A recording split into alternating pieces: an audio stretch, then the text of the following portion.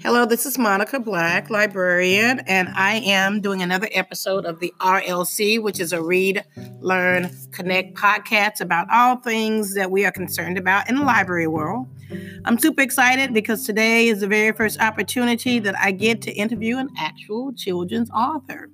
So I read a little bit about Susan Stevens Crummel before I came over, so I know that she is an award-winning author, a mother, a wife, an aunt, and a lover of animals, but I'm going to let her tell me some things about herself that maybe I don't know and how those things tie into the books that she's writing.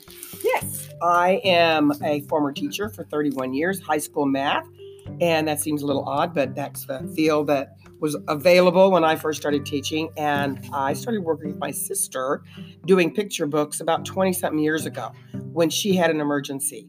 So I began writing and teaching for probably the next 5 years after we started until we won the Texas Bluebonnet Award with Cook-a-Doodle-Doo in 2001. And then I left the classroom to be a visiting author. So I had 3 kids. 2 of them were in college at the time. That was a little scary, changing from a surefire job to a scary job that may not pan out, but it did. And I now have, many years later, I have 6 grandkids, and I read to them. And I go to their schools, and so it's been lots of fun. And I sneak math into the books, so If you look at some of the books, there is math. To date, how many books do you have? 18. Okay, nice.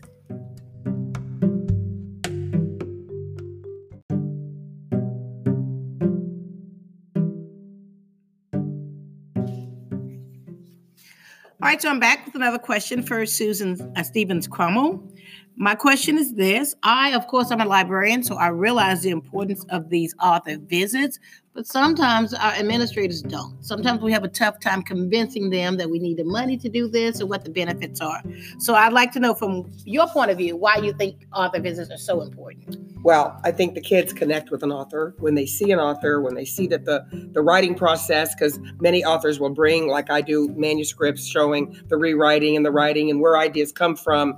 And what I'm trying to do is reinforce what the teachers are teaching. And if an administrator will just come to a session, they will see it.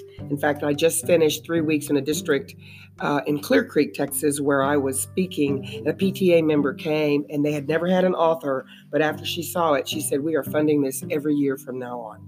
So that got them interested. I think they just need to see it in action and see the enthusiasm it builds. I totally agree with that because I know plenty of people who don't work in libraries who think our job is just to sit there and check out books. Right. No. And I always tell them my job is to support what teachers are doing. Yes. You know, the kids can check out their own books if that's all that it took. Yeah. Our job is to support what teachers are doing. So I completely agree with that.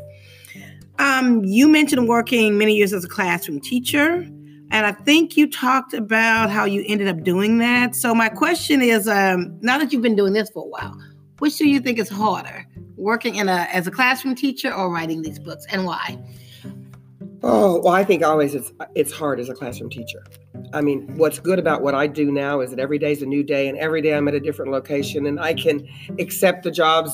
You know, if I don't want to, if I want to take a break, I don't have to do this. If I don't want to write today, I don't. But when you're a teacher, you're going in, and you're going in there every day, and you've got those same kids. And if you get a class with a lot of little challenges, they're going to be there all year. And I think I just salute all the teachers because it's a day in and day out job. Okay, thank you. I totally agree with that.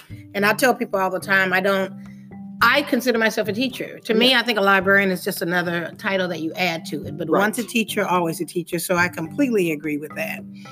I heard you talk about it when you were talking to the kids today, but I wanted you to tell everybody in the audience about your process of writing a book, because I know people who want to start and they just figure it's so hard to get started. So how do you get those ideas rolling, and how do you work through the process? Well, getting the ideas is sometimes the easiest part, because Janet will sit there and think. My sister's the creative genius behind these books because she knows what she wants to draw. And she's often thinking about things differently than I am, being a high school math teacher. I look at a cuckoo clock and I think, okay, that's a cuckoo clock. But my sister looks at it and goes, what if you were that cuckoo and you had to do that same job every day and walk out every hour on the hour and cuckoo, and you have to remember the time? And, she started, So those are the way ideas get born. And then she throws that idea to me and I run with it. So that's how it gets started. And then the next step is to start writing. And we write different versions. We'll write one version doing this and a short one and a long one. And, once we get started, it has several different versions, and we don't show it to the editor until we get it fairly much, like we like it, in shape. So it's just like the kids in class. When it's just revising like kids in class. You're revising and editing yourself before you show it to the editor, and then it's even more revising and editing.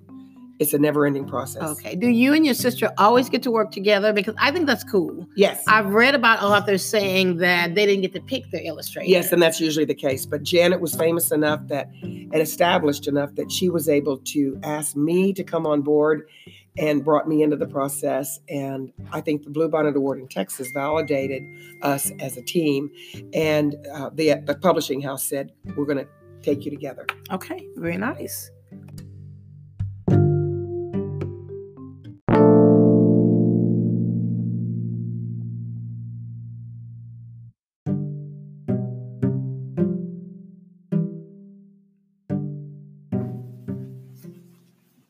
So I have some questions specifically about the books. I'm interested in knowing which one of your 18 books took the longest to write and which one you finished in the shortest amount of time.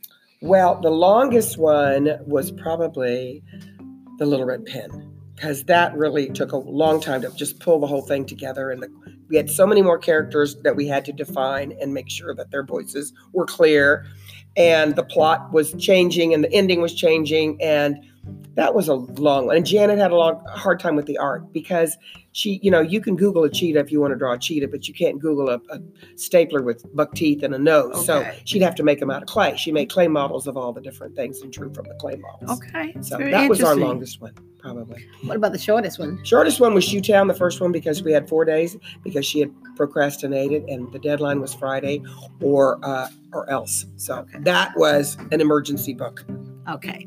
So I've read a lot of the books except for The Donkey Egg, which I'm purchasing today because I didn't even realize you had a new one. Yes. I absolutely love The Great Fuzz Frenzy. Good.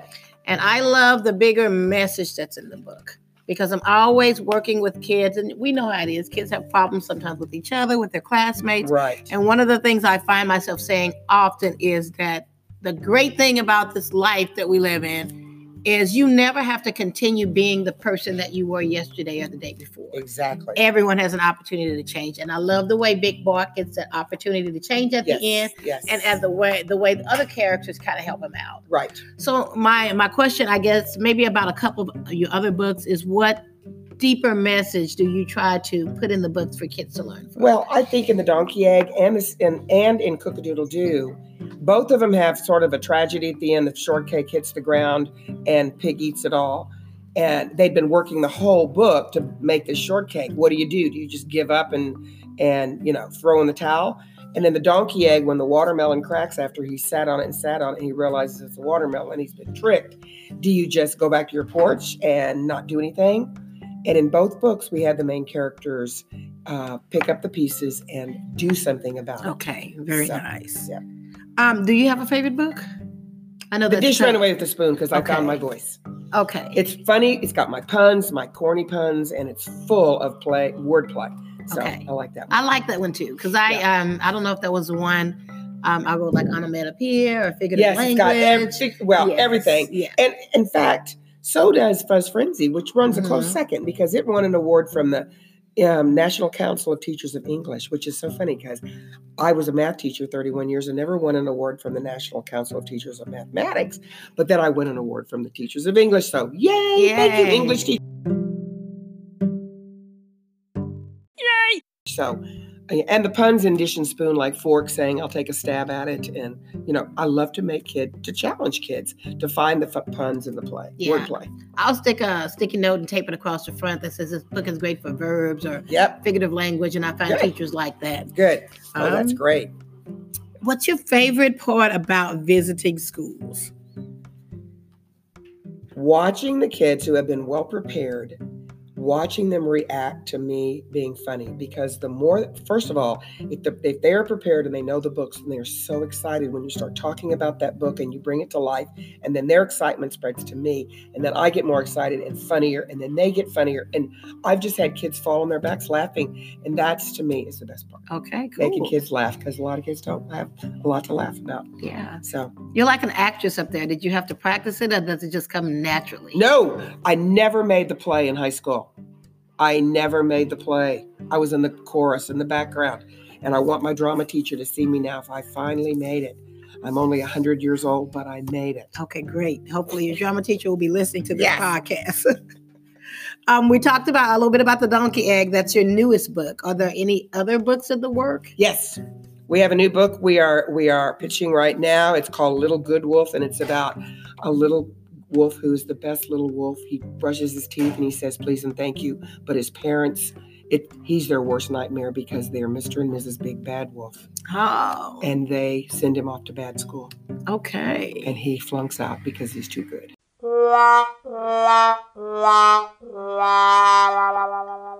Okay. It's a very funny book. It's a reverse book about teaching you to be good is teaching you to be bad, and he won't have anything to do with it. Okay. Very interesting, because I often talk to kids too about being yourself. Yes. And not having to be what your parents are. Were, that's exactly. Or what your parents want you to be. That's exactly what the message is. Yeah. And the parents come around at the end because he runs off and he doesn't know where, he can't go home. He feels like a failure, but he ends up returning, and they missed him so much. Okay, and the whole thing, comes back together. Yes, that's great, because we see that a lot of parents wanting kids to be what they want them to be instead of allowing them to be their own person and to explore and to be what makes them happy. Oh, yeah.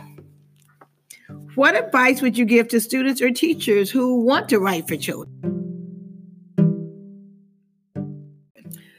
The best organization that helps you with your writing, with peer tutoring, peer reading, is the Society of Children's Book Writers and Illustrators. The acronym is SCBWI, and its website, scbwi.org. It's a nationwide organization, but there's local chapters with meetings monthly, and you bring your manuscript and you sit and read, and you peer edit, and then they have conventions where they bring in editors and other authors and agents to help you, hone your manuscript, and it's just a great way to get your foot in the door. Okay, great.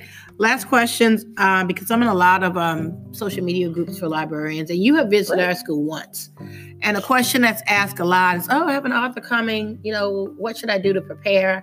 And my answer is always contact the author, because, they know what they need. Yes. So that would be my question. What should they do to prepare to get ready for you? Yes. Well, first of all, read the books. I had a librarian say one time, well, I wanted to save the books for you. I didn't want them to read all the books so they would, you could surprise them by reading them. And I went, oh, no. Kids love repetition. Mm-hmm. If you'll watch a small child, they'll watch their favorite movie over and over, and they'll read their favorite book over and over. And so you reading the books gets them excited to hear me. So that's the number one thing.